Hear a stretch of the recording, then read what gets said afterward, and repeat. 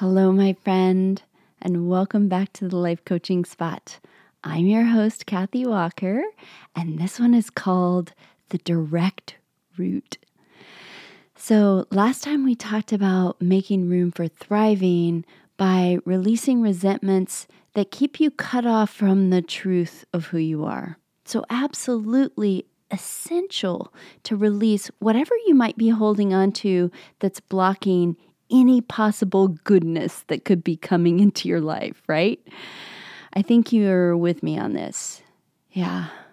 And I want to acknowledge that letting go of resentments is no small thing. We all have our reasons for holding on. The question becomes, is it worth the price?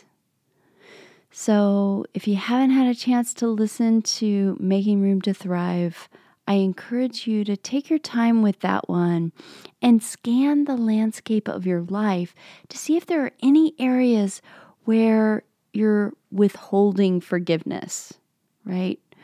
Holding on to resentment. And if you find it, maybe it's your past or how your parents weren't able to provide for you in the way that you really needed them to, or, maybe somebody did you wrong or hurt you in some way. Maybe somebody still owes you money and it doesn't look like they're ever going to give it back, or whatever it is. The key to your own freedom is forgiveness. So, I really encourage you to take a look deep within because it's huge and it's essential if you want to thrive in your life. And you may need extra support, and that's okay. We all need extra support. So there's that. But thriving is possible even in a global pandemic. And you do have everything you need inside of you to thrive. And by thriving, I mean living your life in alignment with the most authentic expression of who you came here to be. So that doesn't mean that you're always having a good day, you're always feeling positive or feeling good all the time. No way. We are multi-dimensional beings having a human experience that includes the full range of emotion, the whole spectrum. I see thriving as embracing this full range of who you are, rather than contracting, rejecting, or hiding or resisting any part of yourself. And gosh, with this global pandemic, there's no telling from one day to the next how you might be feeling. And if you feel like you're barely treading water right now, trying to balance your current circumstances, I feel you big time, and I'm holding you in my heart. Yeah. If your basic human needs aren't being met, it's honestly very difficult to access a place of thriving. You have to focus on surviving. As I mentioned before, it's near impossible to thrive if you're struggling to pay for food or shelter, or not feeling safe, or sheltering with your small children, or trying to manage something like depression, or whatever might be the challenge for you on the boat that you're on during this storm. If that's the case for you, your focus has to be survival. In Maslow's hierarchy of needs, basic survival needs come first before you can begin to tend to higher level needs. Yeah. And even beyond these base level needs, there are some basic human needs that must be met in order to thrive. And that's what I want to talk about today. And these basic human needs are our need for love and belonging. So not having these fundamental needs met tends to keep you functioning also at a survival level, even when everything else in your life is going okay. Yeah. And surviving and thriving are on opposite ends of the spectrum. When you're surviving, there is some level of fear running the show. If you don't feel safe, you're going to have your guards up for fear of being attacked in some way, right? If you don't have enough money, there's going to be a fear of losing what you have, right? But also, if you don't feel loved, you will build protective walls around you to shield yourself from being hurt. Yeah. If you don't feel like you belong, you're going to protect your authentic self from being seen for fear of being rejected on some level. And where fear lives, thriving just isn't possible. So all those protective walls are constraining. And you just can't thrive in there. There's just no room to let your light shine. Yeah, these protective walls that you build to keep yourself safe also keep the light out. And here's the thing, regardless of your circumstances, there's no one other than you that can truly fulfill your need for love and belonging. Because even if there is someone in your life who's trying to provide for you in these ways, you won't be able to receive it or maybe even recognize it if you're not providing it for yourself. Yeah. For most of my adult life, I was looking to fulfill these basic needs outside of myself without even knowing it. And looking back now, I see that my need to feel like I belong was one of the main drivers for me in my career. I worked my butt off for years to have a successful business. And even winning awards and maintaining a 5-star status was really never enough. Because I wasn't providing that need for myself on the inside. And even though I thought I was loving myself and accepting myself, I was still looking outside of myself for some kind of validation. I didn't know how to hold the parts of myself that needed to feel validated and loved. I'd been rejecting those parts of myself for so long. Yeah, I didn't know how to find belonging inside. And it took me years to get to this on a deeper level.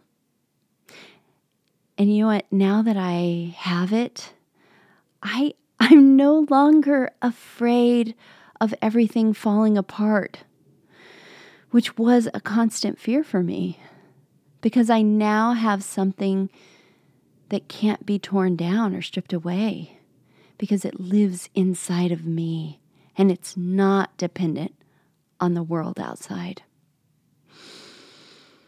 Yeah, so getting these basic needs fulfilled on the inside requires a lot more than just reading a book or doing a few practices. It's actually a lifelong journey of reparenting day to day. Because the truth is, our parents did the best they could from their own level of consciousness. And even if they were healthy people who loved themselves enough to have the capacity to practice conscious parenting, which is very few, the truth is that wounding happens, and it becomes our job to pick up where they fell short. And when you stop resisting that whole role and just accept it, life gets a whole lot easier. Yeah. The only way that I've found to fulfill these basic needs is to be willing to look inside and just tend to these parts of myself directly. It requires radical self-love. Yeah. Embracing all parts of yourself, not on a rational cognitive level, but on a deep level, Yeah, it's easy to embrace the aspects of your personality that you find charming, right? But not so easy to embrace the parts of yourself that you find unattractive, right? Yeah, the judgmental parts, the controlling parts, or whatever, the pitchy parts. You'll naturally want to keep those parts hidden. Yeah. But the parts of yourself that you reject only grow stronger and end up ultimately running the show. So if you can find it in yourself to make room for the parts of yourself that you have rejected or have tried to change or bury, and love those parts instead, well, that's the kind of unconditional love that's needed for thriving. Because until you love and accept yourself on that level, you will continue to view your life through a limited lens that is ultimately based in fear. And life will continue to reflect back to you exactly where you're not loving yourself. And by loving yourself, I'm not just talking about offering yourself affirmations, because you can write affirmations all day long and not receive them where you really need them. Yeah. So if you're not offering the affirmations to the parts of you that really need it, it's just not going to land. It won't feel authentic. It's really like a spiritual bypass, trying to take the easy way out. But it turns out that the shortcut is actually the long way around, because it's not going to get you where you think it will. It may get you to the other side, but you won't be able to feel it. Or maybe you'll catch glimpses of it, but it won't last. The direct route is going right into the heart of the original wounding and giving all that part all your love and acceptance. So if you want to thrive, you have to be willing to practice radical self-love first. It always comes back to this practice again and again, and it takes a lot of patience. And it will definitely get easier the more you practice. But you'll never get to a point when you're done until you're passing on to the next life. Yeah. When you're in a place when you're meeting all the parts of yourself with love and acceptance in every moment, that is thriving. So it's a moment by moment acceptance. It's a moment by moment practice. Yeah. And I am determined to be a guide for anyone who feels called to do this work. Whether it's through the messages and tools that I offer right here on this podcast, or through my online group experiences, or working with you one-on-one as your personal coach, I am here for you. And it takes a conscious choice to look into the heart of it. But you can make this decision to thrive. And that is when you begin to own your life experience. It's when you start to have a deeper understanding that how you experience the world is directly related to how you experience yourself. It all starts with you. So let's do this. Blessed be. Are you interested in working with me one-on-one or finding out more about my offerings? Please come visit me at my website, thelifecoachingspot.com. I'm looking forward to meeting you.